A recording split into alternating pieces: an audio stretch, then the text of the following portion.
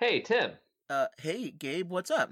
Remember that time you had me on the show and I was talking about launching the Super Critical Angle of Attack podcast where we pick apart airplane nonsense? Yeah?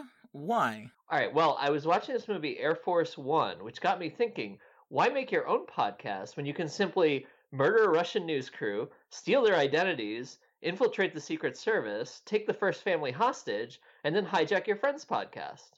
Gabe, I don't know what your angle is here. It definitely feels like an attack, and it's most definitely a super critical one.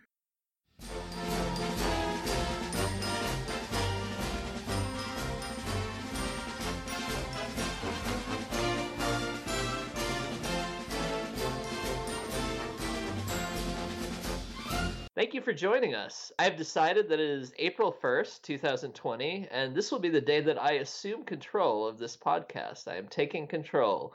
Forget the super critical podcast and whatever that nuclear stuff that Tim wants to talk about with nuclear weapons and movies. It is time to launch the Super Critical Angle of Attack podcast, where we delve into the fun and oftentimes nonsensical way pop culture portrays aircraft, flying, and aviation in general. I am your host, Gabe, someone who works in the aviation business and flies aircraft on the weekend for fun. I'm joined here over Skype by Tim, my co host Tim, today.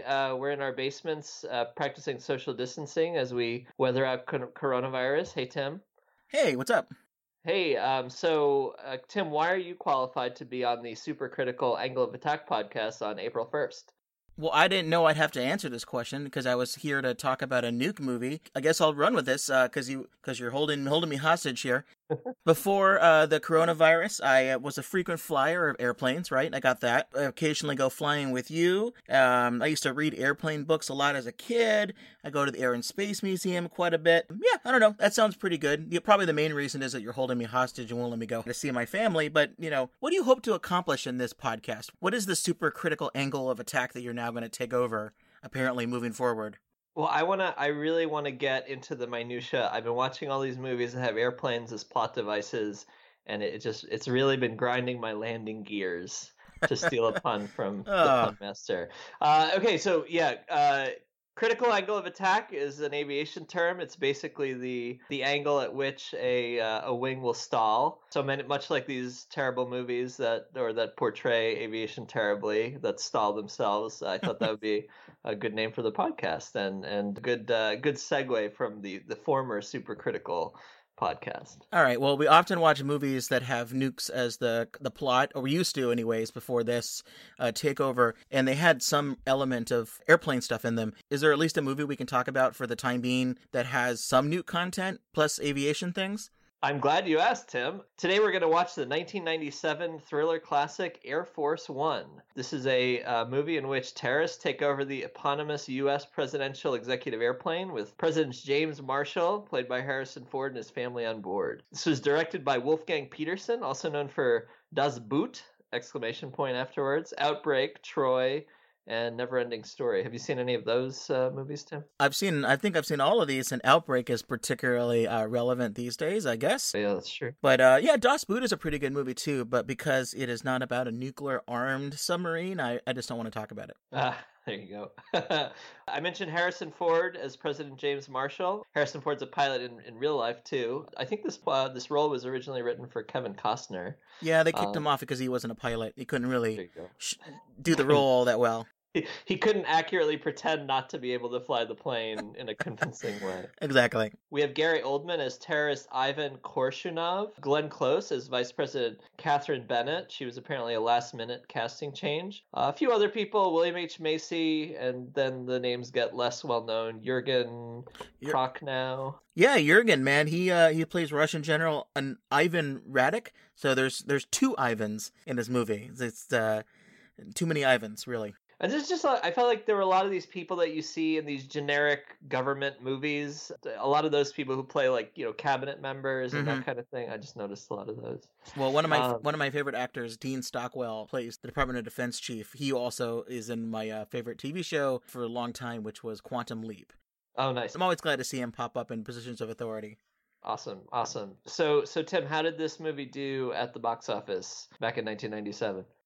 Well, it did okay. It made over $315 million on a $35 million budget. It's funny to think that action movies used to be that low in terms of their budget, but it did pretty good. But for some reason, it's still flying under the radar on Rotten Tomatoes with a score of just about 76%. Some people apparently don't like this movie. I mean, 1997, I still remember it pretty well. I think I was in middle school. It was kind of like that nice time before 9/11 when we didn't have to worry about terrorism that much, and there were these. It was still kind of rogue Soviet general seems to be the villain of the day. Yeah, it's the between the wars period of the 90s, right? Kind of right after the end of the Cold War. Seems like the nuclear danger of the Cold War, the brinksmanship, it seemed like it calmed down quite a bit. We had gotten rid of a bunch of nuclear weapons around the world, but then terrorism starts to kind of pop up until 9/11 when it's all radically changes everybody's perception of the world. So that is that very interesting time period. And then you also see a lot of movies in that time period, action films like something we've even covered on the previously mentioned now dead Supercritical podcast, movies like Mission Impossible, Independence Day, Armageddon, like movies where you'd have a nuke plot in them, but they would just be kind of a MacGuffin. It wouldn't be a major element of it. It wouldn't be like the Cold War, Russia, US, end of the world may happen unless we, solve the plot problem. It's more like, well, nukes are there, but we're going to use them in kind of a fun way, like to destroy an asteroid or to attack the aliens. It's very different time period that we're currently in. A more gentle type of nuclear weapons use. Mm-hmm. What I like about this movie is it kind of harkens to the Die Hard action thing where there's like the lone guy who's taking on a group of terrorists and somehow is able to like infiltrate and kill like 20 terrorists without them, figuring it out until the end. It's a strong U.S. leadership, strong U.S. president in these kind of movies. This one, and even in Independence Day, at the time, people like President Clinton really enjoyed these kind of movies because it made The Office have a bit more of a fun kick to it. Yeah, exactly. Why don't we run through the plot of the movie? As usual, spoiler alert. If you haven't seen it yet, press the pause button, go on I think Prime Video is where I watched it, but it's available in a number of different places. And Tim, since our roles are reversed a little bit, why don't you take us through the plot here? Sure, and of course I'll do this, but I'm not consenting to any of this really, but I will just go ahead and follow along here. I'll see how this plays out. So American Special Forces, kind of out of nowhere, go in to capture the guy we mentioned earlier, the evil General Ivan Radek. He's currently the dictator of Kazakhstan, and it's hard to tell at this point because it's like a nighttime fight where you just have helicopters land and start shooting, basically look like guards, and it's hard to tell who the good guys and the bad guys are. But we learn pretty quickly because the other guy has a Russian accent that he's the bad guy, and we learn a little bit later on in this really cool scene where the U.S. president and the Russian president are in a big banquet hall. They're just a big speech, lots of clapping, and the U.S. president is speaking, and we learn that Ivan Radek had formerly been in the Soviet Union. He was a bad general. He gone rogue. He went into Kazakhstan. He had all of these nuclear weapon stockpiles in Kazakhstan, and he was going to do something really evil with them. He was going to bring back the Cold War, right? Apprehended the self-proclaimed leader of Kazakhstan, General Ivan Radek. The forces of Radek were directed towards the suppression of democracy. His nuclear arsenal could have brought the world into a new Cold War. But thanks to the support of one of the world's greatest leaders, Radek is now in prison. Tim, this is an airplane podcast now, but maybe we can have some brief. We can go down this avenue. I'll allow it. Okay, all right. Well, then I'll stay on the podcast. So it's this interesting time period, as we mentioned. The end of the Cold War. The Russians, and as the Soviet Union, they had a ton of nuclear weapons kind of stationed everywhere throughout the Soviet Union. Places that now were no longer part of the Soviet Union, but you can get in a truck and decide, okay, I'm going back to Russia. But nuclear weapons don't just do that on their own. You put them in the ground, you put them in a storage unit when you're trying to get the heck out of Dodge or the heck out of Kiev. You don't put them also in your truck because it takes a while. So what ended up happening was there were all of these nuclear weapons left in Kazakhstan that formerly belonged to Russia, and now I guess the owners were Kazakhstan. Countries like Kazakhstan, Ukraine, and Belarus. They had at that point now 3,000 what were called strategic nuclear weapons, the ones that often are used against cities and larger targets, the big ones, the megaton bombs, the kiloton bombs. But when the Soviet Union dissolved, there were even 1,410 strategic nuclear warheads just in Kazakhstan alone, including an undisclosed number of tactical nuclear weapons. And to put that into perspective, the United States currently has around that amount just in its own in terms of what's called strategic warheads that are operational, meaning they're on a missile, or they're in a submarine, or they're ready to go in a bomber. That's a lot of weapons to all of a sudden just give to a new country who is by itself is also trying to come up out of the ground, be its own thing. These weapons were on SS-18 intercontinental ballistic missiles. They were on cruise missiles that could be carried by these large heavy bombers. And the Soviet Union also had one of its major nuclear weapon testing sites in Kazakhstan at Semiplansk. So what was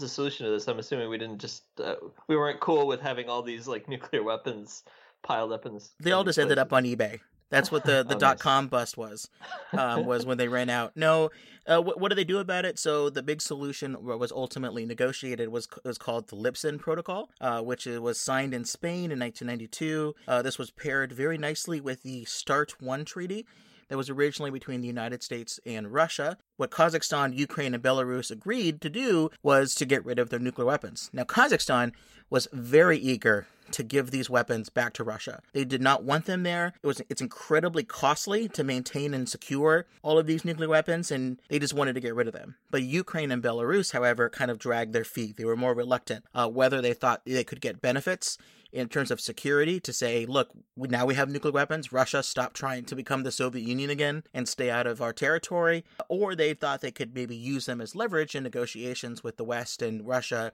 maybe get some extra funding, some security guarantees, some assurances that Russia won't invade, or that if they do, the United States will come in and support them. All of these things negotiated, and it took a really long time, but ultimately all nuclear weapons were removed from these countries and returned to the Russian Federation by April 1995 from Kazakhstan, and then all of them from Belarus and Ukraine as well the following year. Why do we get rid of them that way? I mean, the concern was a little bit less about some sort of new rogue general in Kazakhstan, what they would do with the arsenal. It was more about like loose nuclear weapons, who could maybe steal them and sell them to Al-Qaeda or some sort of other, rogue state. Yeah, it's kind of like telling that Kazakhstan was also used as the butt of a joke in, the later Borat movie that came out. And like that kind of tells you Kazakhstan got used two very different ways in two different movies. Yeah, it's kind of confusing, I think. There should have been a reference in Borat to be like, we used to have nukes. This is because of James Marshall. That's a horrible Borat accent. Anyway, okay, so James Marshall is, we find out through this speech, there's this nuclear threat. What else is Marshall kind of, what's he saying about the whole situation? Well, he pledges to take the United States, change its policy towards terrorists. Instead of, let's see what happens when a terrorist takes an airplane over or has hostages somewhere. We may negotiate, we may not. James Marshall commits the United States, if there are a terrorist organization anywhere, if anyone is oppressing people anywhere, we are out to get you. Real peace is not just the absence of conflict, it's the presence of justice. And tonight I come to you with a pledge to change America's policy. Never again will I allow our political self-interest to deter us from doing what we know to be morally right. Atrocity and terror are not political weapons, and to those who would use them, your day is over. We will never negotiate. We will no longer tolerate, and we will no longer be afraid. It's your turn to be afraid.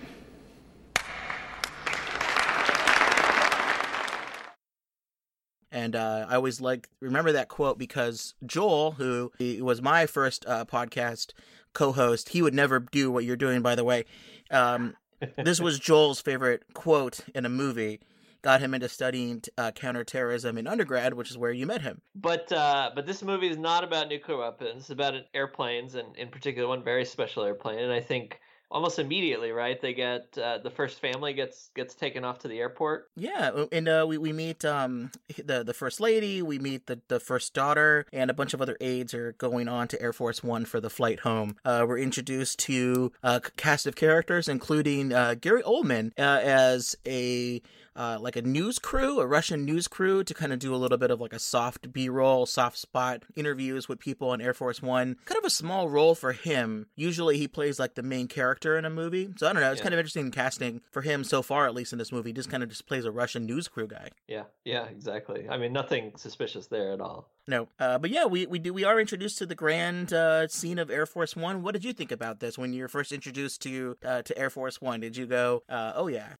Yeah, I mean, we'll get into it more later. I mean, once you kind of get into the nitpicking, it falls apart a little. But no, I thought they did a good job with this scene. I mean, it's like there's all these guards standing at parade rest, and there's all this equipment and vehicles. That you get the sense that this is a very important airplane, that something big is happening there. If you say Air Force One to most people, they know what you're talking about. Jeff Underwood, historian at the National Museum of the United States Air Force near Dayton, Ohio, he says about the airplane, that airplane represents every American and it's a symbol of our republic. People see it as an extension not only of the president, but the United States. It has a visceral national pride sort of thing. So I think the movie did a good job kind of living up to what people would be expecting. Okay, well, you can see why that Russian news crew is decided that it wants to go on a tour of Air Force One. A harmless tour. Yep, they're led on a tour by the deputy press secretary, which I guess gives out tours. And one of my favorite lines in that is that the deputy press secretary tries to boast about the Air Force One and says that it is hardened against the, quote, the pulse of a nuclear blast. These features are classified, but I can tell you that it's bullet resistant and that it's even protected against the pulse of a nuclear blast. I'm not sure that's very comforting. What does that mean? I was wondering that myself. The pulse of a nuclear blast. It's you take a nuclear blast, you put your finger on its pulse, and you check it against a clock that stopped because a nuclear bomb went off. No, pulse here means electromagnetic pulse. Which is something that happens when nuclear weapons are detonated at very high altitude. The gamma rays can mess with the atmosphere, and if you have a bomb go off really high up in the atmosphere, all of the gamma rays go down, and they can really affect and destroy electronic equipment.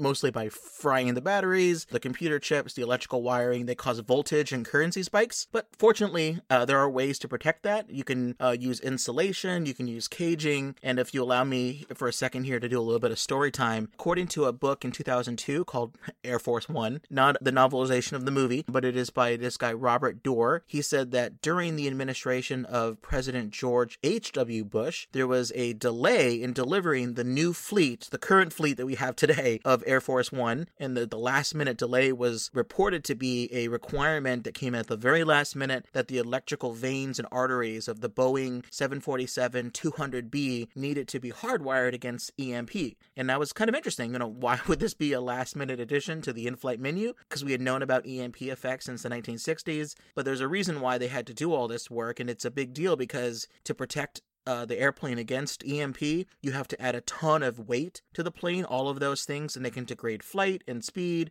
But it does not mean that if you were to have the plane be hit by the blast wave of a nuclear weapon, the wings would still rip off. But there are some things. That's like I almost felt that's what they were trying to imply in the movie. That like that shockwave that I imagine people saying. That's what I thought she meant by pulse. So there are things on Air Force One. There's some thermal and nuclear shielding, like radiation shielding, that could be helpful, but it all depends. It's like having a fallout shelter. It's not great if your fallout shelter is ground zero, but if you're within certain parameters, you're in good shape. One thing that's kind of interesting is that the windows on Air Force One aren't the kind of windows you normally see on an airplane. They're actually more similar to the glass mesh wiring that you see in your microwave.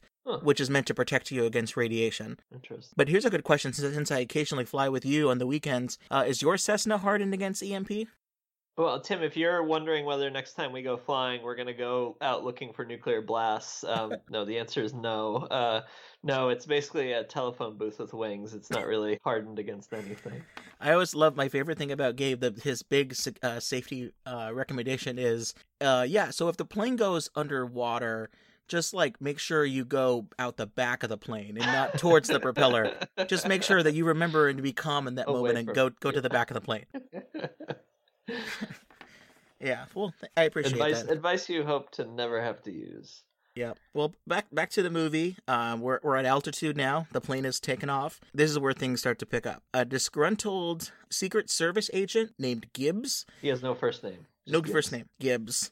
he shoots other Secret Service agents in an area where there's a bunch of guns in a lockbox. He invites Ivan, Gary Oldman's version of Ivan, and a bunch of the other terrorists up to the front of the plane, gives them guns and bulletproof vests and like smoke bombs. And what happens? The terrorists take control of the airplane. They take the president's family and staff hostage. But it seems like the president is able to get out, right? They send him to the bottom of the plane where they store all the baggage and the food, and they get him into an escape pod in the cargo hold. And the escape pod is jettisoned, the parachute is deployed, and terrorists think that they no longer have him on board. Yeah, and the terrorists also capture something else, or almost capture something else, right? That's very important. Right. At some point, you see this military aide with a briefcase handcuffed to his wrist, and someone yells, "The football!"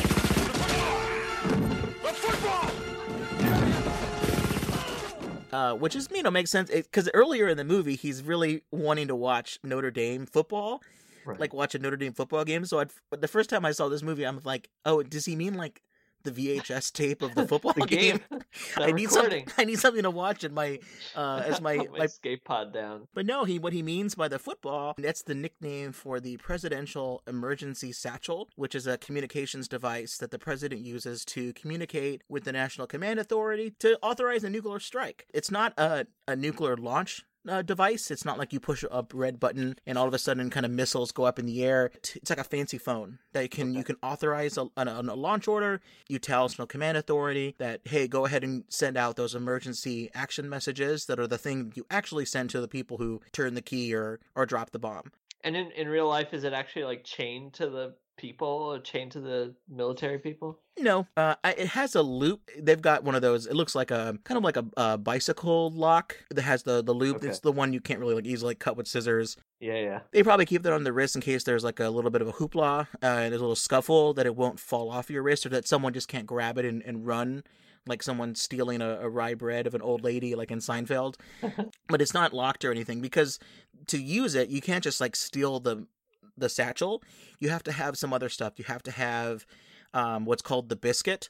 So that's like a little plastic card that you crack open, and it has some codes on them, and it has essentially the size of a credit card. The president usually keeps it in their inside jacket pocket, and what it has a bunch of codes, let's say like 10 codes, and one of them is real and the other ones are all decoys, and that's the thing that you would do to authenticate that you are the president. Why are they calling it the biscuit? You wouldn't keep a biscuit in your jacket. Or they should call it like the handkerchief or something. Pass that up the chain, Tim. Yep. So you have to have the biscuit. You have to know which code is a real one and which one's a decoy. You have to know all of the launch procedures and how to use the football. You have to hope that no one at the Pentagon has remotely shut off that Pacific football, which we see later in the movie. And you have to be able to hide your Russian accent. Then at that point, maybe you can launch an attack. But the funny thing is that yes, the president is always followed by someone from the military who has the football with them, but you don't have to use the football to launch a nuclear strike. I mean, literally, you can do it from the Pentagon, the Situation Room, or funny enough, Air Force One is also a mobile communication facility. So if they were to launch a strike on Air Force One, they wouldn't need to use the football. They would just use a telephone on Air Force One. Now, I'm worried we're getting a little bit away from the airplane podcast here. We're going to bring us back away from the... Anything from this scene that kind of that grinds your landing gear? My landing gears. Well, so the escape pod, I think I just mentioned, noting that this is not something that is on Air Force One in real life. If you Google this online, this is one of the most kind of Googled things about this movie. It's not a real thing. It actually didn't bother me though I thought it was kind of a creative taking liberty with the actual airplane. It was kind of a cool way to move the plot. It was a cool feature, and I think the director predicted that future Air Force One will have escape pods and parachute ramps, maybe a golden escape pod, but we'll see. Well, I wish that this show had an escape podcast so I can leave and see my family again at some point, but we'll see how this goes. No, you're gonna be in your basement for a while, Tim. We're gonna do more of these. Oh shit! So Air Force One attempts an emergency landing right at Ramstein Air Force Base, and they're almost able to do it. Yeah, they get close. But it was a good, exciting scene. They almost did it. Yeah, no, I mean, especially the pilots, I mean, they get the airplane on the ground and the terrorists then break in and the pilots like refuse to take off again. They both get shot and killed. It's actually quite a jarring scene, I thought. I don't know what you thought about it. It was chilling. It was one of those scenes. It's that and there's one other scene in the movie which we'll talk about a little bit later, but the people who get killed in this movie, it's darker than you would think for a movie that's about Air Force One being taken over. It's pretty hardcore action movie. You don't really get a lot these days anymore. That's why they brought Gary Oldman. They brought the big guns in for this one. Yeah, one of the terrorists knows how to fly a plane, and they get back in the air and they head the plane. They make it go towards Kazakhstan. A group of F-15s are sent to escort Air Force One, and Ivan starts smoking on the plane. He knows that's not allowed, right? I guess when you hijack something, maybe I'll start smoking here on the podcast. Terrorists, they get on the phone, they call Washington, they call the vice president, Catherine Bennett, and they threaten that unless Ivan Radek, the other Ivan, the evil rogue general, unless he's released from prison, they're going to start killing hostages every 30 minutes, every hour. By the way, let me brief aside. I thought Glenn Close was very good as the vice president. She was terrific. Yeah, I was very happy with that. No, she was great, and we mentioned earlier that she was like a last-minute addition. I'm glad. The vice president usually has some random things like regulating dog haircuts or some sort of strange... I used to work for Joe Biden. I'm aware. there you go. That's worth a whole other conversation these days. But... Yeah.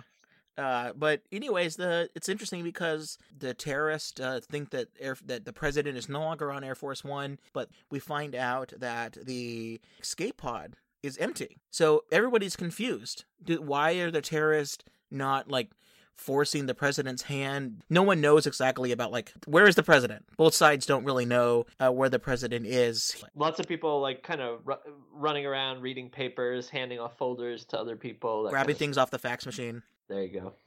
But do you think this was a smart move for the president? Because we learned that he did not get on the escape pod. Do you think this was a good move for him? They mentioned he's a Medal of Honor winner. He's a pilot. He's really smart, but now he's put his country kind of back at risk again. Yeah, I don't know. I mean, it works for the movie, but they probably rehearsed this kind of thing. And in a crisis situation like that, you would think instinct would take over and he would just kind of go straight into the escape pod, and you think he would realize his value. Maybe it's because his family's on board. Yeah. That kind of just drove him to do something very different there. But yeah, probably not the smartest move, but whatever. He felt confident about his odds to fight his way out, I suppose. The vice president now has to deal with this because the president is AWOL. So the vice president has to try to call the Russian president, Petrov, and see if he'll release Radek. But he's like, no, because that's awful. Because if Radek is released, then he'll come after Petrov.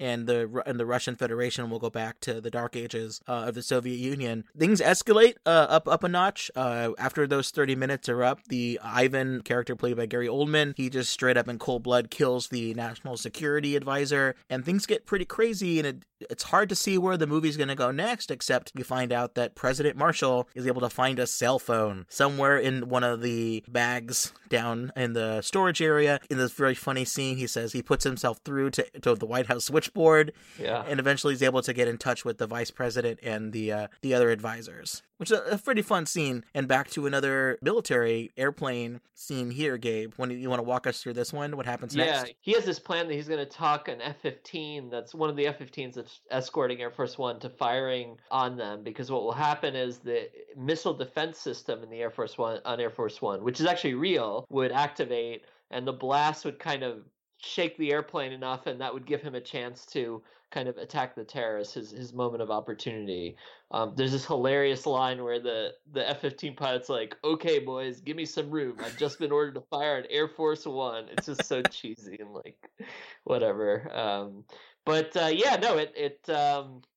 does happen. I think it does go to plan. The missile defense system works, and there's the blast. I just thought some of this is kind of ridiculous. The airplane's maneuvering to avoid, and the airplane will be doing these steep turns, and you see the stuff sliding off a table it's a ship, and it's no, the G-forces go downward still. That's not how airplane turns work. Just annoying, but Hollywood magic.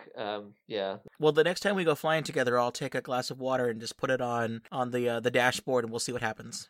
There's great videos online of guy. He's an aerobatics pilot, and he'll do a barrel roll, which I know you're a fan of. And he as he's doing the barrel roll, he pours a glass of water. So actually, as he's inverted upside down, the water's coming out of the pitcher into the glass. It's just if you turn properly, you're always just have 1 G, so things shouldn't be sliding around. The other ridiculous thing, why do you think Korshunov, whatever, doesn't tell or say earlier, like, I don't want these airplanes following me? Doesn't he know, like, there's going to be trouble with F-15s just flying around with him? I think he just wants an escort in case someone else decides to take over Air Force One. He's like, no, it's mine now. I recently had to run through this situation where I had to get very quickly to the hospital for my child to be born, and I would have loved to have F-15s escort me on the way there, like a police escort. It's a pomp and circumstance thing. It's just fun. Congratulations, by the way. Let's celebrate the birth of your child by having you locked in your basement for the foreseeable future. I mean, it is a weird way to celebrate, but you got your own way of handling this, and just like Ivan figures out his own way of handling this problem is that someone must be down below cause mischief. He doesn't know yet that it's the president. He thinks it's like a Secret Service agent, and he executes the deputy press secretary, the very one who was so nice to him at the beginning of the movie, taking him on the tour. And this seems to really mess with the president. What ends up happening, right, is that the president, he decides to find a way to cut some sort of wire to release fuel to force the plane to have to land. He activates a fuel dump, which is a fairly common thing on big airplanes. And clearly he's going to force the terrorists to land. The terrorists are able to kind of go down below, rectify this problem. They somehow reset the system. But I just thought it was ridiculous because the president needs to be talked through this very intricate, almost like diffusing a bomb thing by special technicians. And the terrorists who have no real special knowledge of Air Force One system just do it like without any instruction. They're like, oh, there's the cut wire, whatever. Yeah, it's fascinating. So now that they're out of fuel, because they eventually solve it, but they're still low on fuel, not enough to get to Kazakhstan. Right. They demand that they need mid-air refueling. So I think Ivan pulls out like a pamphlet, like out of the press pamphlet, and says, mid-air refueling. So he's learning now all the capabilities of Air Force One, and he says, all right, I want some fuel in the air, and let's get this going. And the president decides to take advantage of this, and he sends a fax, and it's because he sends the fax because he's now hanging out with everybody else on the plane, all the civilians, including a very cool scene where a secretary who decides, they're monitoring communication, but not the fax machines. So they use the fax machine to send a message back to Air Force One that if you get the plane to 15,000 feet and 200 knots, that the hostages can parachute out of the back of the plane, which is pretty cool. The fax machine was actually a really big innovation on Air Force One. It sounds silly in 2020 to talk about fax machines. So here's a cool article that I found from Knight Ridder Newswire in 1989. The Air Force, always on the cutting edge of technology, this is not sarcasm, is getting its own custom-made fax machine for more than $421,000 each. Oh my god, that per fax machine. Yeah, $421,000. That's almost $500,000 per fax machine. It's wild, including spare parts though. So it all works out. The article says, while taxpayers can pick up a fax machine, which transmits copies of documents over telephone lines for less than $1,000, these devices aren't up to the sand, dust, rain, salt, fog, fungus, and nuclear survivability standards that the Air Force requires. The government is acquiring a state-of-the-art facsimile machine that can send and receive high-resolution imagery data in any place at any time around the world, says Colonel Thomas Hollycross, Director of Imagery Systems for the Air Force. Now, when the battlefield commander sends time-sensitive data targeting photographs to the wing level, the AN/UCX-4 can transmit these images in near real time in any climate. Our fax machines will reproduce an image with practically no loss of detail, says Jack Catalongo from the U.S. Air Force. I was looking at a picture of a squirrel it produced this morning, and if you want to sit there long enough, you can count the hairs on the squirrel. It puts together a pretty formidable picture, and if there's another fax machine that does what this one does, we don't know about it. Why is Air Force One getting pictures of squirrels on the $500,000 fax machine? Like, what? Are they just sending memes around on this thing? It's a nutty idea. Nice. The squirrel images are just what we need. But anyways, I thought it's kind of funny. But what do you think about the idea? Does this plot make sense? Like 15,000 feet, 200 knots? Yeah, It all makes sense. We'll talk about it later, but yeah, and I'm not an expert in parachuting, but the air is breathable enough at 15,000 feet. 200 knots is, I think, reasonably slow. Once again, I'm not a parachute expert. There's some other issues with this scene, but now my biggest thing was that so the way this scene unfolds is the president and all the people who are in the hostage area with him, they're able to escape to the back of the airplane where this door is that allows them to parachute out. In the meantime, this is going on while they're trying to refuel the airplane through this KC-10 tanker that has a refueling boom that connects to the nose of Air Force One. When the door opens to let people out of the back for parachuting and the cockpit, the terrorists are notified of it. The terrorists finally make their way down to the back there and are able to force this. There's kind of a pressure lock or airlock or something that releases cabin pressure out into the atmosphere, and the implication is that this kind of destabilizes the airplane and actually triggers the fuel boom to get dislodged and kind of scrape against the nose of Air Force One, which sparks a fire, which causes the KC-10 tanker to blow up. I mean, that's just kind of ridiculous. I mean, the decompression wouldn't cause that destabilization, and there'd be a fuel boom operator who was watching everything, and if anything was a problem, they just pull it back, and that wouldn't have happened. Yeah, it's probably just an excuse for one more explosion. Yes, I think so. That seemed to be the rule of these movies from the late 90s. One more explosion. Yeah, one more explosion, but at least we'll get some explosive dialogue scenes because we finally get the president face-to-face with Gary Oldman. Yep. They get some FaceTime together, and he actually convinces the president to give the order to free Radek by threatening to kill the president's daughter. And this was dark, too. I mean, this is probably what you were referring to before. This was, really messed up that he's going to, kill this, 13-year-old girl or something like that. Yeah, and we get some dramatic scenes with a lot of Russian traditional operatic music playing when Ivan is so excited he gets his suit back on and he's walking out. People are cheering for him. It sounds like he's going to get on this helicopter. It seems like they go pretty quick about it, and the president... And it's great. Everything looks pretty terrific, except that... The whole time, Marshall, who has his hands tied behind his back, is executing the classic movie trope of cutting yourself free with a piece of glass while the terrorists are looking the other way. And we get into a situation where someone goes to shoot the president, the chief of staff takes a bullet for him. In slow motion, of course. Yeah, of course. Ivan Radek gets shot while he's entering the helicopter because they got a message out that says, hey, we got the plane back. There's a quick shootout, so now Ivan's dead. So we don't have to worry about that issue anymore. More nuclear threat. That's great. Right? That makes you happy, Tim. They'll sign in the epilogue. They'll talk about the Lipson Protocol. I'm sure. There's a quick fight. There's all these kind of back and forth, a little bit of a chase, and then we get this great scene. We get the kind of the big movie moment. And why don't you, since you've taken over the podcast, why don't you take this over here? This is in the back of the airplane where the people were parachuting out. The fight kind of leads them to there, and it's Marshall and Korshunov who are fighting,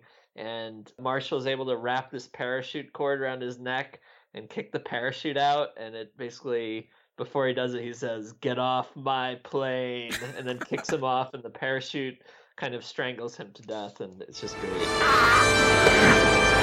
Get off my plane.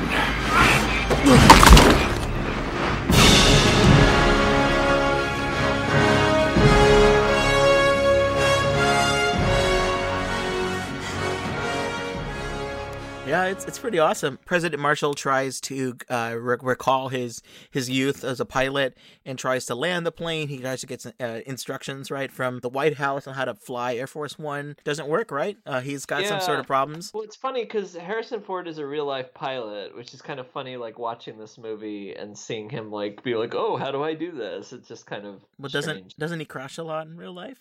So, okay, he had one crash. He also accidentally landed on a taxiway in LA, but he did self-report. He called and reported himself, but yeah, he's had some incidents, but who hasn't? I guess he used to fly helicopters, so it's not the same, right? Well, that's right. So I think the character in the movie was supposed to be he was a pilot for the Marines, I guess, helicopter pilot for the Marines. But still, I mean, there's this element of I'm not a helicopter pilot, but I'm familiar with some of the stuff, and there's enough of common theory and language and instrumentation and things that some of the lines there about him like not knowing what to do are a little bit silly for somebody who flew helicopters for quite some time, but we'll look over that. It's all a moot point because all of a sudden some MiGs from, I guess, Ivan Radek's army come into play, and they go to shoot down Air Force One. And these F-15s come to the rescue, but Air Force One, she's badly damaged, right? She loses an engine. Yeah.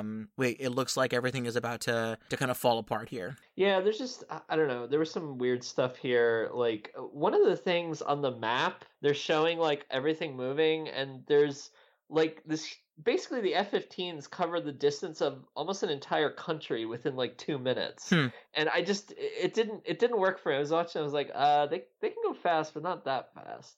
They need to put on their super secret afterburners. Yeah, I guess so.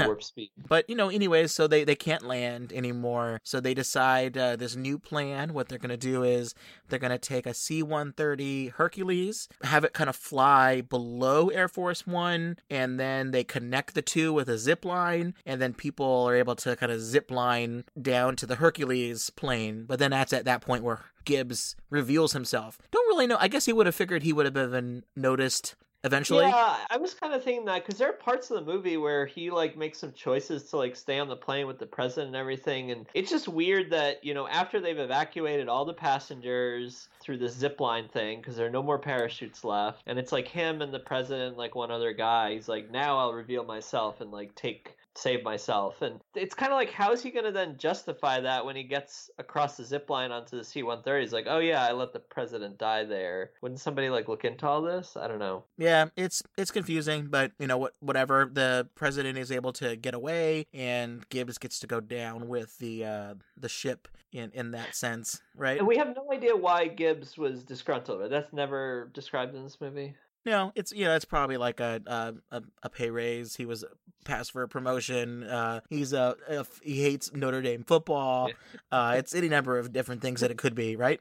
He couldn't stand those Notre Dame games being on Air Force One. Well, whatever it is, he's a jerk, and they have this great line where the C-130 Hercules is now Air Force One is down. I repeat, Air Force One is down. Liberty 2-4, do you have the president? Stand by. Liberty 2-4 is changing call signs. Liberty 2-4 is now Air Force One. Mr. President, welcome aboard, sir. I think some people, this seems to be more common knowledge now than it used to be, but I think the story, I don't know if it's apocryphal or not, but when President Eisenhower was flying on his executive aircraft, this was before Air Force One, it was called Columbine 2. Apparently that airplane had a similar call sign to a commercial flight, and the planes kind of got too close. There was not enough space between them, so to avoid that in the future, the Air Force One designation was created for whatever airplane the president happened to be on at the time. The actual airplanes are military variants of the Boeing 747, a very famous jumbo jet civilian airplane. It's called the VC-25, but no, that's where we get Air Force One from. Cool. So that's the movie. There's no more nuke stuff in here, so I've got nothing else to talk about. I'm sure you might have some things. Yeah, we got some. We're not done here. We have some major issues to talk through, and we'll go in order of increasing egregiousness. And if there's anything I've learned from the host of a former podcast, it never hurts to get too super critical. So let's get into it here. Give it to me plain and simple. So, okay, first thing, let's talk a little bit about the actual airplane and the airplane we saw in the movie. And I think they actually did an okay job, given some of the constraints. There's very little public information about Air Force One. But first, maybe a little bit of history. So we talked a little bit about kind of where the whole idea of Air Force One came from, that President Eisenhower's airplane. But the first airplane we see that looks like an Air Force One, they were actually Boeing 707 airplanes. And these original ones are designated SAM for Special Air Mission 26,000, 27,000. You probably have seen them. The most famous photo is from shortly after JFK's assassination. Lyndon B. Johnson is on board one of these airplanes, actually taking the oath of office. And that, I think, is one of those iconic moments that kind of solidifies Air Force One as this kind of special thing. When we got into the Reagan administration, these older 707s, they were starting to show their years a little bit. And there was an order for what we know as the Air Force One today. These are heavily modified 747-200 aircraft, which was the first update of the classic 747 design that entered service in 1971. These were designated the next two kind of numbers, SAM 28,000 and SAM 29,000. So these actually, interestingly enough, they fly together in pairs. There's one that's a decoy, so that in case there's ever some kind of attack or something like that. Just all the time, wherever they go to places, there's always two? That's my understanding, that's how they do it. If you look around, for example, the presidential helicopters, you'll see 3 of them flying together.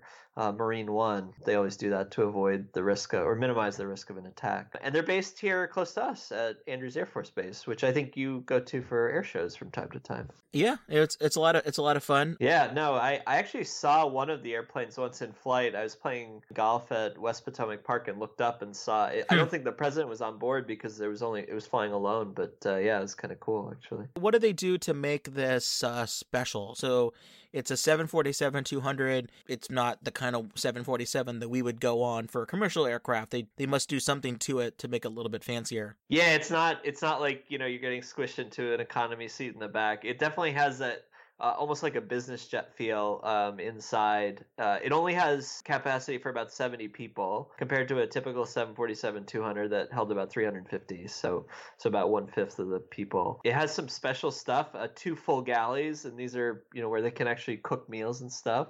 There's a medical suite with an onboard doctor, gym, office, conference rooms, that kind of stuff. I think you've probably seen photos. I mean, you always see from time to time on the news and stuff, you see the office space and the conference rooms and all that, Yeah, I never see the escape pod, but I guess that's right. You mentioned it's not in there. They probably wouldn't show that. No, they keep that one silent. Keep that one hidden. Well, where does POTUS hang out? His suite is up front at the front of the airplane. There's kind of 2 beds. Then behind that are kind of offices. And then as you go further back, there's quarters for members of the cabinet, and then all the way in the back, because we hate the media now, that's where the press gets to sit. It also has some other neat features. It has retractable staircases, so they don't need to rely on a stair truck for all the Arrested Development fans out there. They don't have to pull the emergency inflatable thing every single time. Right, yeah. They're like, I want to leave, but yeah. It's kind of fun, though. He gets to slide down, right? It has some special communications equipment. The upper deck is believed to be a communications center in the event of an attack. Yeah, I heard it's not as cool, though, as the E-4 Advanced Airborne Command Post, otherwise known as the National Airborne Operations Center. This is an aircraft that we talked a lot about on the Sum of All Fears episode. It's also sometimes described in media as the Doomsday plane, the plane that would, in case the Pentagon and Omaha, Strategic Command, all these different places were knocked out in the first strike of a nuclear attack, you could use this to relay those special emergency action messages to bombers, to submarines, to the silo commanders. Anyways, it's still roughly equivalent. We talked about in the movie when one of those F-15s gets the order to fire on Air Force One, and we see all the cool stuff that kind of takes place after that. So this is some of the stuff that's in there. Yeah, those countermeasures, those anti-missile systems. It's public that there is a countermeasure system. One source that I found mentioned is the ALQ-204 Matador infrared countermeasure system, if we want to be technical about it. And then, you had mentioned some of the protections from the nuclear EMP before, but in addition to that, there's also armored windows. So I think those are bulletproof windows from what I was able to gather. Well, we have all the scenes in the movie. They're just firing guns left and right. And everyone's like, oh, people that watch this movie complain about it, but it seemed like it'd be fine. Well, okay, but this is the thing. I mean, if it's just the windows, to actually armor the entire airplane, the skin would need to be so thick that would render the airplane like so ridiculously heavy that it would not be able to fly like a normal 747 at all. So, but it can survive the pulse of a nuclear attack. You really do have your finger on it, Tim. Yeah, that was a little bit ridiculous. I mean, that thing would have looked like Swiss cheese, and it would have decompressed way before the whole parachute thing happened. Sure, you described all these cool things, but did you, when you saw Air Force One in the movie for the first time, did you see anything that was like, oh, this is everything looks great, check? Yeah, no. I mean, the first glance, it kind of looks the part, but when you start to dig in, so this actually looked to be, instead of a 747-200 variant, it looked to be a 747-100, which is the original one. You can tell right away, any airplane person is going to know this from the engines, which are clearly the Pratt & Whitney JT90 engines instead of the GE CF6s that the actual airplane has. So, I mean, that's kind of glaring. Honestly, if I were to show you, Tim, like pictures of the engines side by side, you wouldn't be able to unsee it. I think the actual airplane they got was an old Kalitta Air, which is a cargo charter 747. The registry was N as in November 703 Charlie Kilo, which you can kind of look up online. And it looks like they completely repainted it to have the authentic Air Force One painting, but they didn't make some of the other modifications. So there's no hump on the nose, which is in that refueling scene. That's actually where the refueling boom goes into in real life. So that's a very conspicuous thing that was missing. It was probably very difficult. It would have been very difficult for them to do it because it would have required major engineering work to the airplane. They'd have to get new certifications. So I think if they had made that movie today, they probably would have added it in CGI, but at the time probably wouldn't have looked as good. But also there's just a lot of, if you look at the real Air Force One, there's a lot of these different radio antennae, I think to satisfy the communications equipment there. There's some of that stuff, and you don't really see that on the airplane that was used in the movie. I mean, what did you think? I mean, there was some CGI in there at the end. Did you think that airplane would have looked okay if they had done it in CGI instead of, buying or renting this real airplane flying around? It's hard because with CGI, you can make some things look great, like in Independence Day, the alien ships look terrific. But the things that sometimes don't look great are the military planes, because we know what those are supposed to look like. Sure. If you throw a hump on the front nose of a 747-100, you may be like, I don't know, that doesn't seem exactly the way that I've seen it before. Yeah. But if you were to tell me, you could put a bunch of weird stuff on an alien ship and I'd be like, yeah, that looks great, because you don't necessarily know. I don't know. To me, I never had any sort of complaint about the plane. The soundtrack for this movie is very good. It kind of, I'm pretty sure it's by Jerry Goldsmith, the same guy that did like Rudy and a bunch of other stuff. So that makes the pomp and circumstance of seeing Air Force One for the first time pretty great. But I also thought the interiors were good as well. From a layperson's perspective, I mean, what did you think of it? Kind of seeing the outside and seeing the inside. Were you buying it? Were you buying that this was the real thing? Well, the thing that I compared it to is how does it look from my understanding of the West Wing TV show? Okay.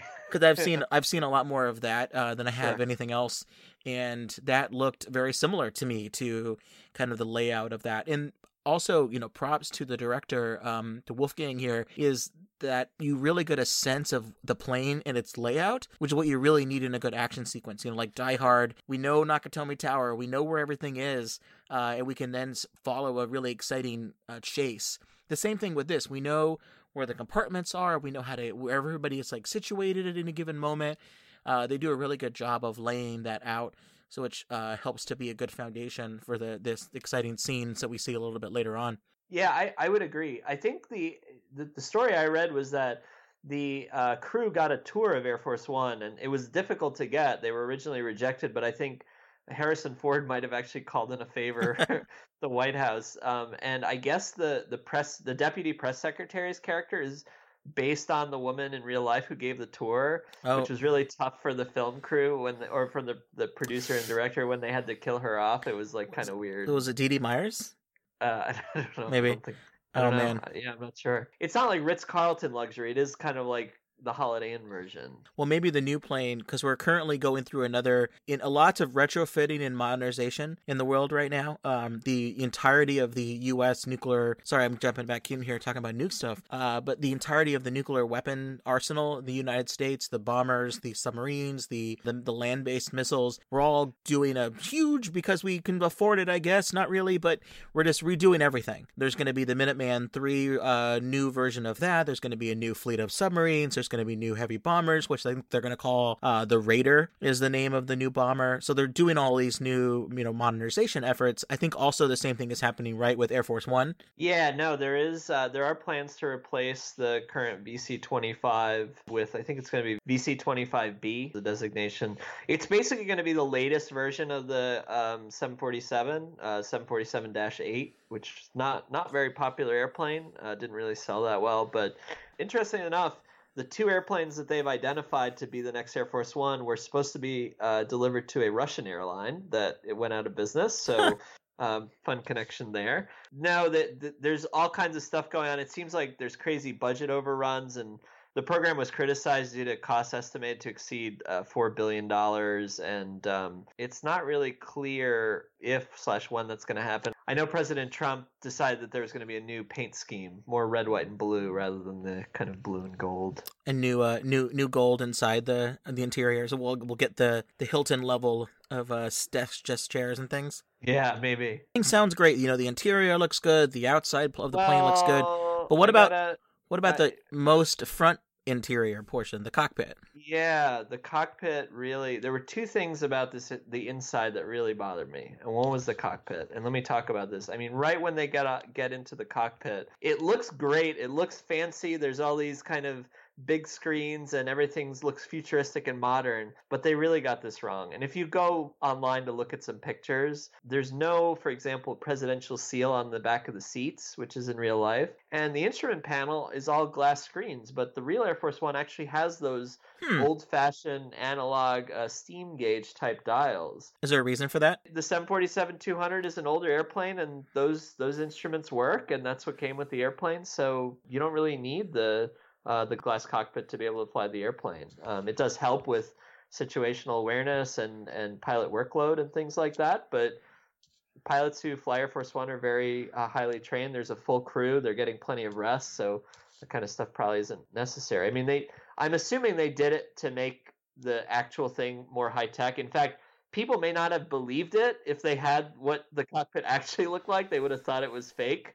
But actually, that is what it looks like. So, I mean, the same thing can be said for the U.S. nuclear arsenal, to be honest. The submarines are pretty advanced, but if you go inside of a launch silo, the things you normally would see, I mean, for the longest time, this is just soon going to be no longer the case, but all of the launch codes and other launch orders and the specifications and things were stored on old floppy disks, literally the kind that you could flop around instead of being everything digital, because it worked.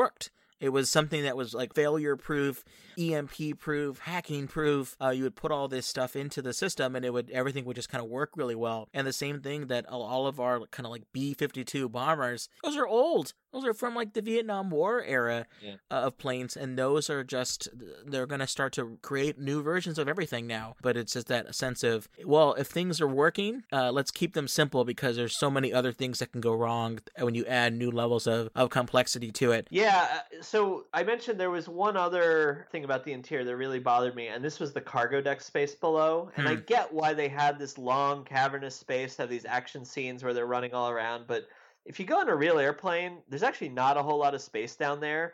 And the worst thing about this is the 747 actually has a center fuel tank. So it's not just one long cargo space. It's actually two different spaces that are blocked off physically from each other. So there's no way that they'd be able to be running back and forth. I thought that was a little unnerving, but frankly, a lot of airplane movies get this wrong. There seems to be this misconception that there's this like incredible space that the airlines have decided they're not going to use in the bottom of their airplanes. And That's just not the way it is. I saw snakes on a plane.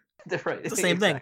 No, we talked about this when we covered Hunt for Red October. There's a famous scene of the gun shootout inside the Russian submarine where they're kind of shooting and dodging, ducking behind the missiles and everything. Tom Clancy did not know this because it was classified at the time, but it was a double hull for those large submarines. So all of the actual missiles you could not see them. They were walled off because of the fact that it had this really thick double hull. So you couldn't have this shootout because that space didn't exist, because on a submarine, like an airplane, space is valuable and you want to not have all of it being wasted. Yeah, that's a rare Tom Clancy gaffe in something like that. So interesting. Mm-hmm. He wouldn't have known at that time. Yeah. All right. He gets a pass. Yeah. All right. So I think that was kind of the first thing where I'm getting a little on edge. My antennae are up. What gets me even worse though is the zipline rescue. And I don't know about you, Tim, but I don't mind it when movie scenes are fantastic and amazing, but they still have to obey the laws of physics, right? Yeah. So does this just give you a little bit of turbulence? Just a little bit, a little light chop. So let me ask you, the first thing I want to talk about, I'm going to ask you a question that probably nobody's ever asked you before. Have you ever watched somebody really open the door of a commercial airplane? No, I haven't. So next time you're flying back home to LA, watch the flight attendant, once you land, open the door. You'll notice that most of the doors, they actually pull them back toward them first and then kind of swivel them out. And there's actually a reason for this. It's because the cabin is pressurized at high altitude. There's a much lower air pressure outside, and that pressure differential actually pushes the door against the frame of the airplane and kind of secures it in place. So it would actually be impossible for a normal human to kind of pull against that differential force. You'd have to depressurize the cabin? Exactly. It's like opening the car door after your car goes underwater kind of thing. That's the same principle. Because you'd be pulling against the pressure, against the high pressure. Now, the problem here is the agent for this zipline rescue scene, he just kind of pushes this button and the door just pops out, Boop. Open. Yeah, no problem whatsoever. And I know they're at a lower altitude, 10,000 feet, but the problem is aerodynamic pressure. So on the 747, the door actually, you need to kind of push it into the airstream. It opens forward. And this is further designed to keep the door secured in place during flight. So there's really no way, just to start the scene off where they connect the zip line to one of the doors on the side, there's no way they could have opened that door even. It just wouldn't have worked. So they'd have to find another way in. And I just think it's funny, they kind of pop that door out and it goes flying back. I mean, did you think what if it hits the wing or something? I mean, I guess when you're faced with all the bad stuff that was about to happen, it's just, what are you gonna do? There's not enough parachutes. They gotta get going. And if it hits the wing, then okay, it's just a risk you take. That's how you go. Well, what about the parachute scene? Because that makes sense to me. You have a parachute. You have I guess does the actual Air Force One have a door that can go back on the plane to load it up? Yeah, I mean, once again, there are some doors to the bottom of the airplane, but as far as I could tell, nothing in the back that would let somebody kind of jump out the back. All this kind of stuff requires a lot of structural modification to do non-standard things, and that just adds weight and it reduces the performance of the airplane. So they'd really be limiting that kind of stuff. So I'd be surprised. Here's a base level question for you. Why doesn't Boeing just invent a new airplane that's not a modification off of an existing plane that we were trying to sell to the Russians? Why don't they just say, all right, you want a plane? We'll get you a plane, and they build one from the ground up and not try to modify another plane? What if it's already going to go cost overrun? Why don't we just make something fancy that's just, it's not a 747-100, it's Air Force One, dude. It's Air Force One, the new one. Why don't they do that? No, it's a great question, because you're probably wondering, for $4 trillion, why not start from scratch? I think the problem is the $4 trillion, a lot of that is not from the airplane itself. A lot of that is from all the special equipment. I mean, you probably know more about that than me in terms of all the secret stuff, the communication stuff. We talked about the electromagnetic shielding that would be required, the bulletproof windows, and all this stuff is so bespoke, and things for aviation are very expensive because everything needs to be FAA certified, and that process is very expensive when you're just testing things for one use. And then to design a new airplane from scratch, that would be an incredibly expensive undertaking. So it's not like you could just take that for $4 billion and put it toward a new airplane, you'd have to probably double or even triple that to get a new airplane from scratch. I figure one of these days the president's going to want their own plane.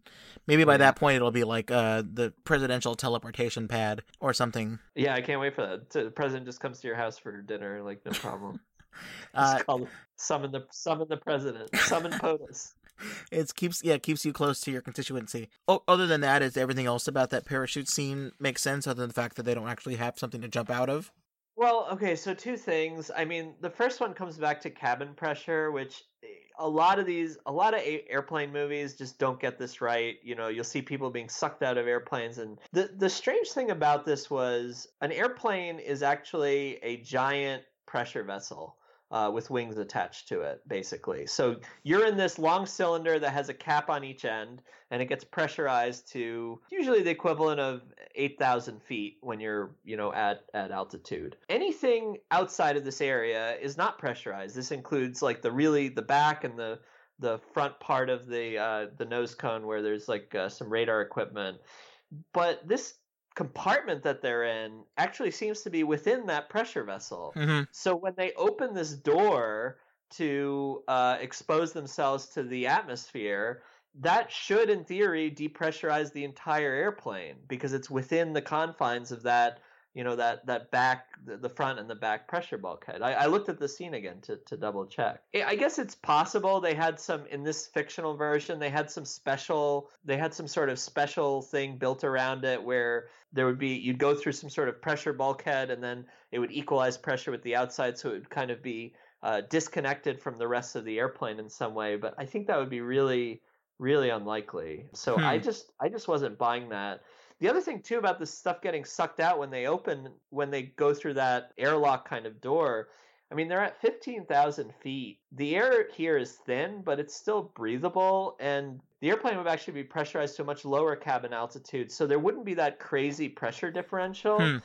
I don't think the stuff would get sucked out dramatically, even if somehow the airplane was designed in a way that this little area was separated from the rest of the pressure vessel and there was this whole equalization thing that you could do. Well, what about the people, ignoring all of that stuff, the people who were able to jump out with their parachute? Does this all seem pretty reasonable? We covered a movie on the Now Dead podcast, the Super Critical podcast, Mission Impossible Fallout, where one of the best scenes in that movie is them doing a high altitude jump. It's a big deal because they have all kinds of special masks on, and they're basically wearing a pressurized suit to do this jump. Can people actually survive jumping out like this without any sort of special gear other than just some regular parachute? The great thing about it is we actually have a case of this. We have multiple cases, but the most famous was 1971. You may have heard of D.B. Cooper, who hijacked a Northwest Orient 727. Basically let all the hostages off the airplane, gave the pilots very specific instructions to fly at a slow airspeed of about 100 knots, which the 727 was a very uniquely capable aircraft to be able to fly at low speed compared to other commercial airliners. It had a lot of special high lift devices on the wing. So 100 knots at 10,000 feet. So compare that to the movie, which was 200 knots, 15,000 feet. He ordered the cabin to be unpressurized so that when he opened the door, it wouldn't cause burst of air coming out. And he did jump out of the back of the airplane somewhere over Oregon. Do you know, I mean, you probably read a little bit about D.B. Cooper and the legend. This is when we used to negotiate with terrorists before President Harrison Ford changed all the rules. No, I remember this story. It's a wild one. I do remember too that they found some of the money, but they never found him. Yeah, that's right. So I think there's a question about whether he survived or not, but there were a number of other copycat incidents who jumped out of 727 aircraft or DC-9 aircraft, which also had all of these aircraft would have a staircase that lowered out of the back because of the way the empennage was designed and the equipment back there. And actually, some of those people did survive. But all of them got apprehended on the ground, which kind of sucks that you go through this whole thing and then you just get arrested. So well, the best scene of any of this stuff in any movie ever is Point Break. Have you ever seen the movie Point Break with? No, I haven't. With oh, you got to see this with Patrick Swayze and Keanu Reeves and everything. There's a number of really cool, let's just call them really cool chase scenes with parachutes, and it's a lot of fun. I'm gonna check it out. No, since we're coronavirus lockdown, I can watch infinite movies now, so I'll add it to the list. Well, let's talk about the last thing that I see here in your notes. Probably a scene you don't want to sit down and watch again and again and again. The aborted Ramstein airport landing scene. How do you feel about this one? Thanks, Tim. So if the other one grind my landing gears, these take my landing gears, set them on fire, and throw them out of a 60-story building, basically. Well, do you remember? It may have been when you were in college. There was the JetBlue flight that. Yeah, with the landing gear, the front landing gear, the tire got rotated 90 degrees, and they landed, and it was a thing. Yeah, I remember watching that at a bar, like at a pizza place. But we were sitting. We had to go home. We had to study for finals the next day or something, some sort of test. But we're like, we can't not watch this. It was very exciting. I had interned at JetBlue the summer before, actually, and I remember calling people that I used to work with as we were watching the crisis unfold live. But it was the landing itself was very undramatic. It was paled in comparison to the Hudson landing, the Sully's famous landing on the Hudson. But... Well, could Sully have done a better job landing this airplane at Ramstein? Oh my God! Not even Sully could have saved this one. So this was bad, and really rises to a level of, I would say, comedic silliness for any knows anything about flying in airplanes. I mean, let's talk about landing first, okay? And we've probably talked about this when we've flown. I kind of tell you, okay, Tim, it's been nice talking to you, but be quiet now. We got to land the airplane. It's a critical time in the flight, right? It requires a lot of technique and concentration. You're like, Tim, stop talking to me about that random 1972 Cold War nuke movie. Tim, for the last time, we're not shielded against EMP. So it's a really critical phase of flight. It requires a lot of attention. And yet, this is exactly the time that the terrorists cause an explosion to break into the cockpit, kill the flight crew, pull their bodies out, get back into the seats, take control of the airplane, and somehow manage to get off the ground. I mean, just off the bat, like, ridiculous. From the start, when they're landing the plane, they have, like, vehicles parked on the runway. I know this is for dramatic effect. That's ridiculous. They would never do that. The runway is a critical area. You would never land an airplane on a runway that had vehicles on it unless it was, like, a really bad emergency. Mm-hmm. The pilot kind of in this scene, so... The pilots get the airplane into the phase of flight that's kind of called the landing roll. And this is after the wheels have touched. They've derotated, so the airplane goes from being at an angle to being kind of flat on the ground, all wheels on. Anytime a pilot will land, there are some immediate steps that you want to do to slow the airplane down because you want to get to a full stop as quickly as possible. First is by applying the brakes, which you do by pushing on the tops of the rudder. That's where the brakes are. You activate the spoilers. There's a handle next to the throttle levers by the pilot's hand. You actually see, I think it's the first officer that gets shot, but before he does, did you see him like pull that lever kind of before he gets shot? Yeah. So that's that. So that reduces a lot of the lift on the wing or potential lift on the wing and causes braking action. And then activating reverse thrust on the engines, which are like little mini handles on top of the throttle. You pull back and it doesn't really run the engines in reverse, but it just redirects air from the fans to the opposite of the direction the airplane's flying. But all of this does is the airplane starts to lose speed very quickly. Basically within, 10 or 15 seconds, you've lost a lot of your flying speed. Yet in this scene somehow, the airplane through this, I don't know, what would you say, it was like a minute or two of them? Yeah, it was a long runway. Well, it was the long runway, and then they like careen over on the taxiway. The airplane is doing all these crazy maneuvering on the ground, and meanwhile it's keeping up its speed. Airplanes just don't work this way. I mean, they would have lost their speed, and if they tried to make those abrupt turns, they just would have crashed, right? Maybe it's like the movie Speed, where the terrorists also put a bomb on the airplane that if they drop below a certain number of knots, the plane would explode. They should just combine all the 90s action movies into one, like, Air Force One, then you can't go below a certain speed, but it's on an asteroid, and there's a tornado coming, and aliens also. Oh yeah, the only one that can save us is Bruce Willis hanging out inside of the overhead cargo area. Right. Yeah. Exactly. In the storage area. So I mean, once they go off the runway too, even if somehow the airplane can maneuver, they would have hit lights, taxi lights. They would have popped tires. They actually hit trees at some point with the wing, which does no damage to the wing whatsoever. It just kind of sends some leaves in the air, which is totally ridiculous. Airplane structure is actually quite fragile.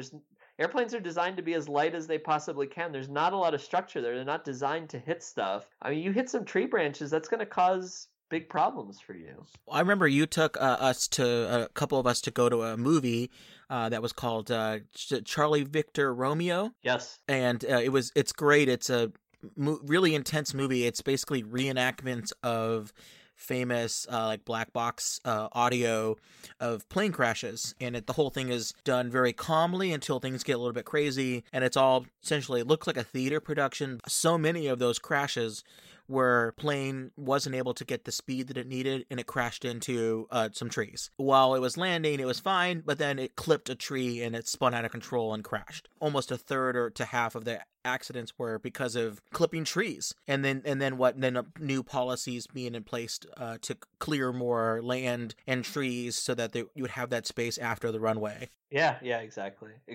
Yeah, this is dangerous stuff. See, I remember when you take me to movies and things. You're gonna need to give me some leeway back at some point in the future if I get my podcast back. We'll see. I mean, now the listeners are getting an insight into our social outings where you talk about like nuclear disaster and I talk about plane crashes. It's really a lot of fun. It's a great time. But you're right about the trees. You're also right about, speed, like not having enough speed. I mean, airspeed is critical to flight. And it's really, being able to have enough air flowing over the wings to be able to sustain lift. I understand why they did this scene. It was very cool and dramatic. It was kind of fun to watch Air Force One like careening around, but this is something I would have expected from a Snakes on a Plane type movie and not from a serious action movie. And I am surprised and disappointed if Harrison Ford is out there listening to the the Super Critical Angle of Attack podcast. I am surprised that he would have let them through this. I don't know why any pilot would have allowed this to go through, but I guess he was getting paid a lot, so whatever. Yeah, he wasn't in that scene.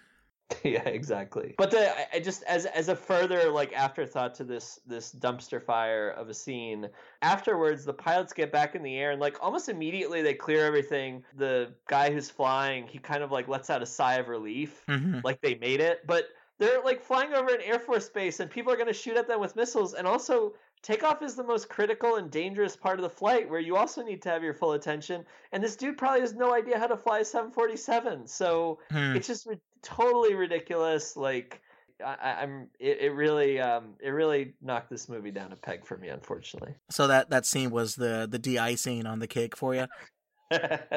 You could say that, Tim. And I would. So that's kind of my thought on some of the nonsense here in this movie, but I want to get your thoughts, Tim, on this, and we used to have on this old podcast that we won't talk about anymore here because we're moving forward. We used to have the parking lot discussion. Let's have the tarmac or the apron discussion. So it's after the flight. We've just landed. We've come down the stairs of the airplane. We're standing on the tarmac and talking about how things went. We're talking about the in-flight movie. Yeah, right, exactly. Yeah, what did you watch? So I guess first question: is it feasible that terrorists would be able to infiltrate Air Force One and wreak the kind of havoc they did?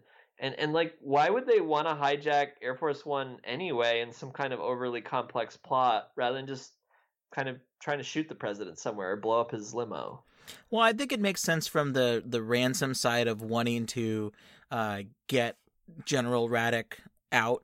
It seems like if they could pull this kind of operation off, you would just try to, one, kill the president, and then that would cause conflict and instability in Russia, because he was supposed to be the guy that was supporting the new Russian president. So if you just kill the president, you're right, then you could just then use that chaos to break into prison. But I don't know. I mean, from the perspective of if you have someone in the inside and you're able to hack biometrics and pretend to be the Russian news crew that got killed, that Gary Oldman's crew was able to replace. You do all of those things. But at least from the movie's logic, it all kind of works, well enough together. I think the stuff that I loved the most about this movie was the interplay between Dean Stockwell's character, the Defense Department chief, who was like trying to basically declare the president unfit for office, like trying to use the 25th Amendment so that therefore we could shoot down Air Force One, keep Braddock, keep him in prison. Like that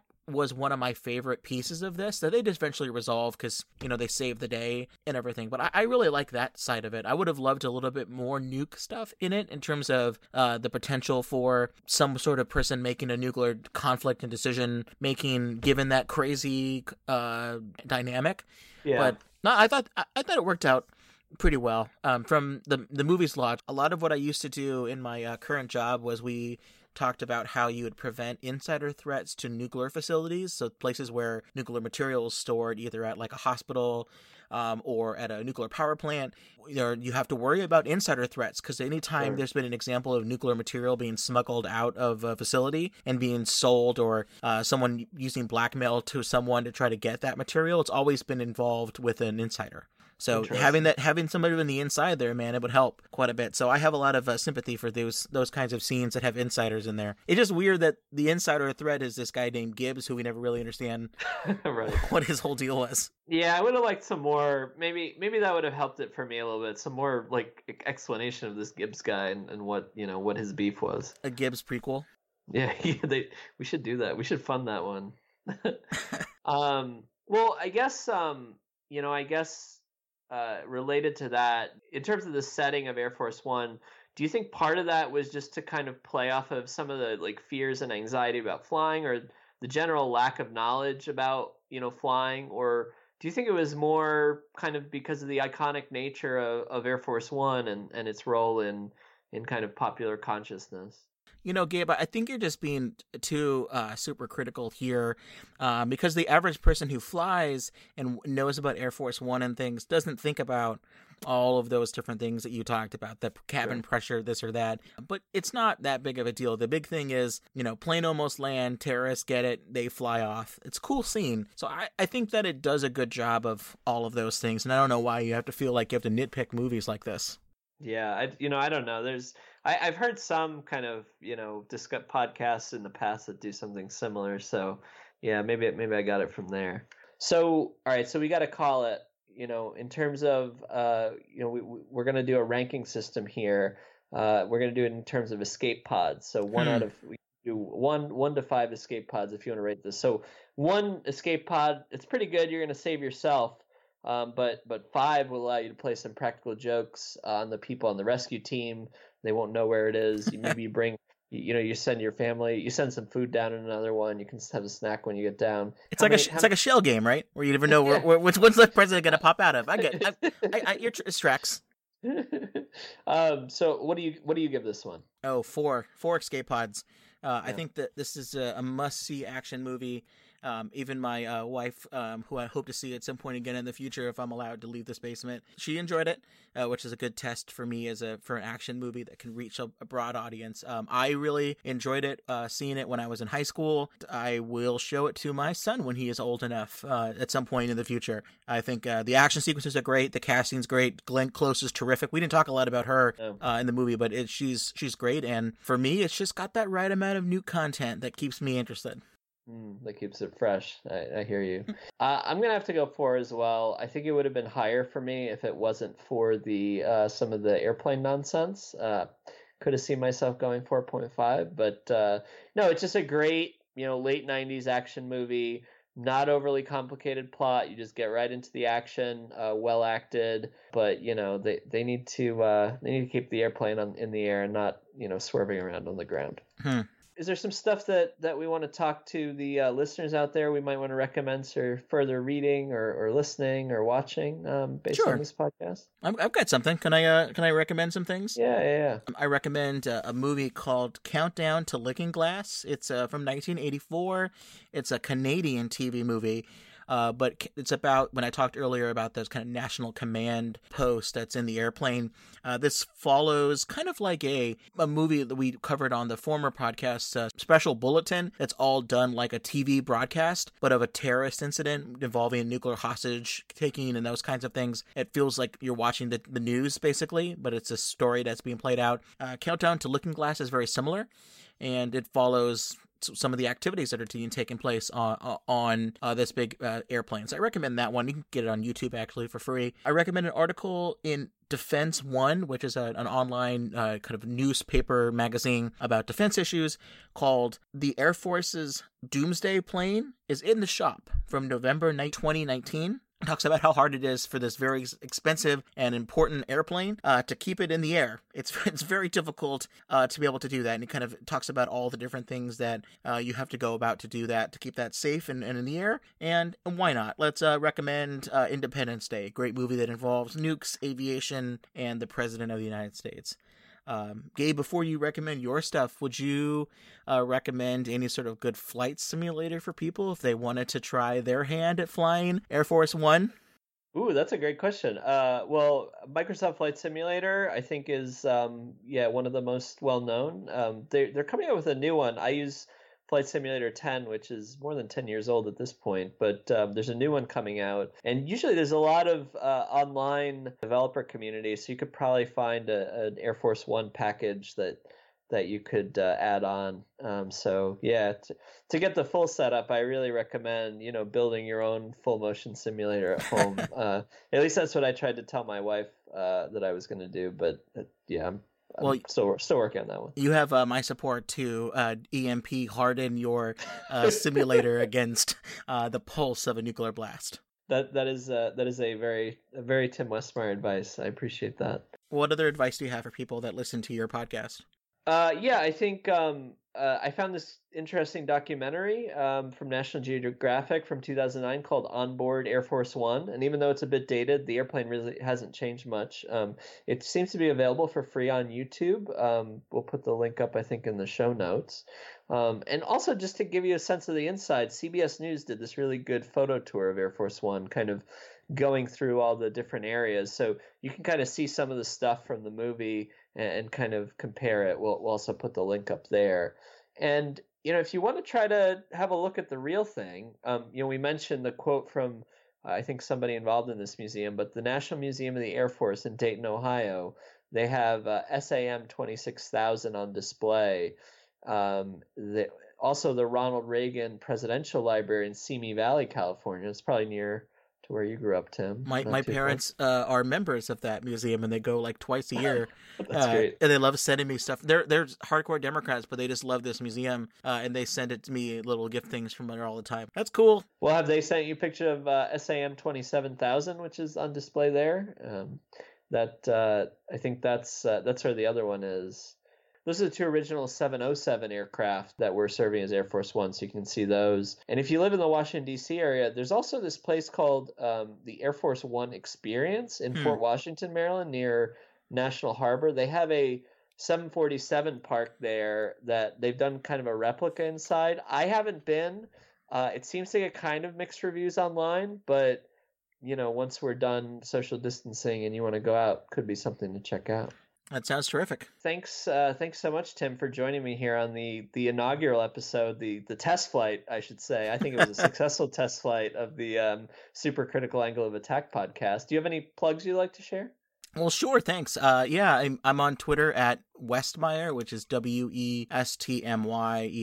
I used to have the Super Critical podcast, so you can follow that at the archive at Nuclear Podcast. I appreciate you having me on your show. Can I just get one more quick plug in here real quick?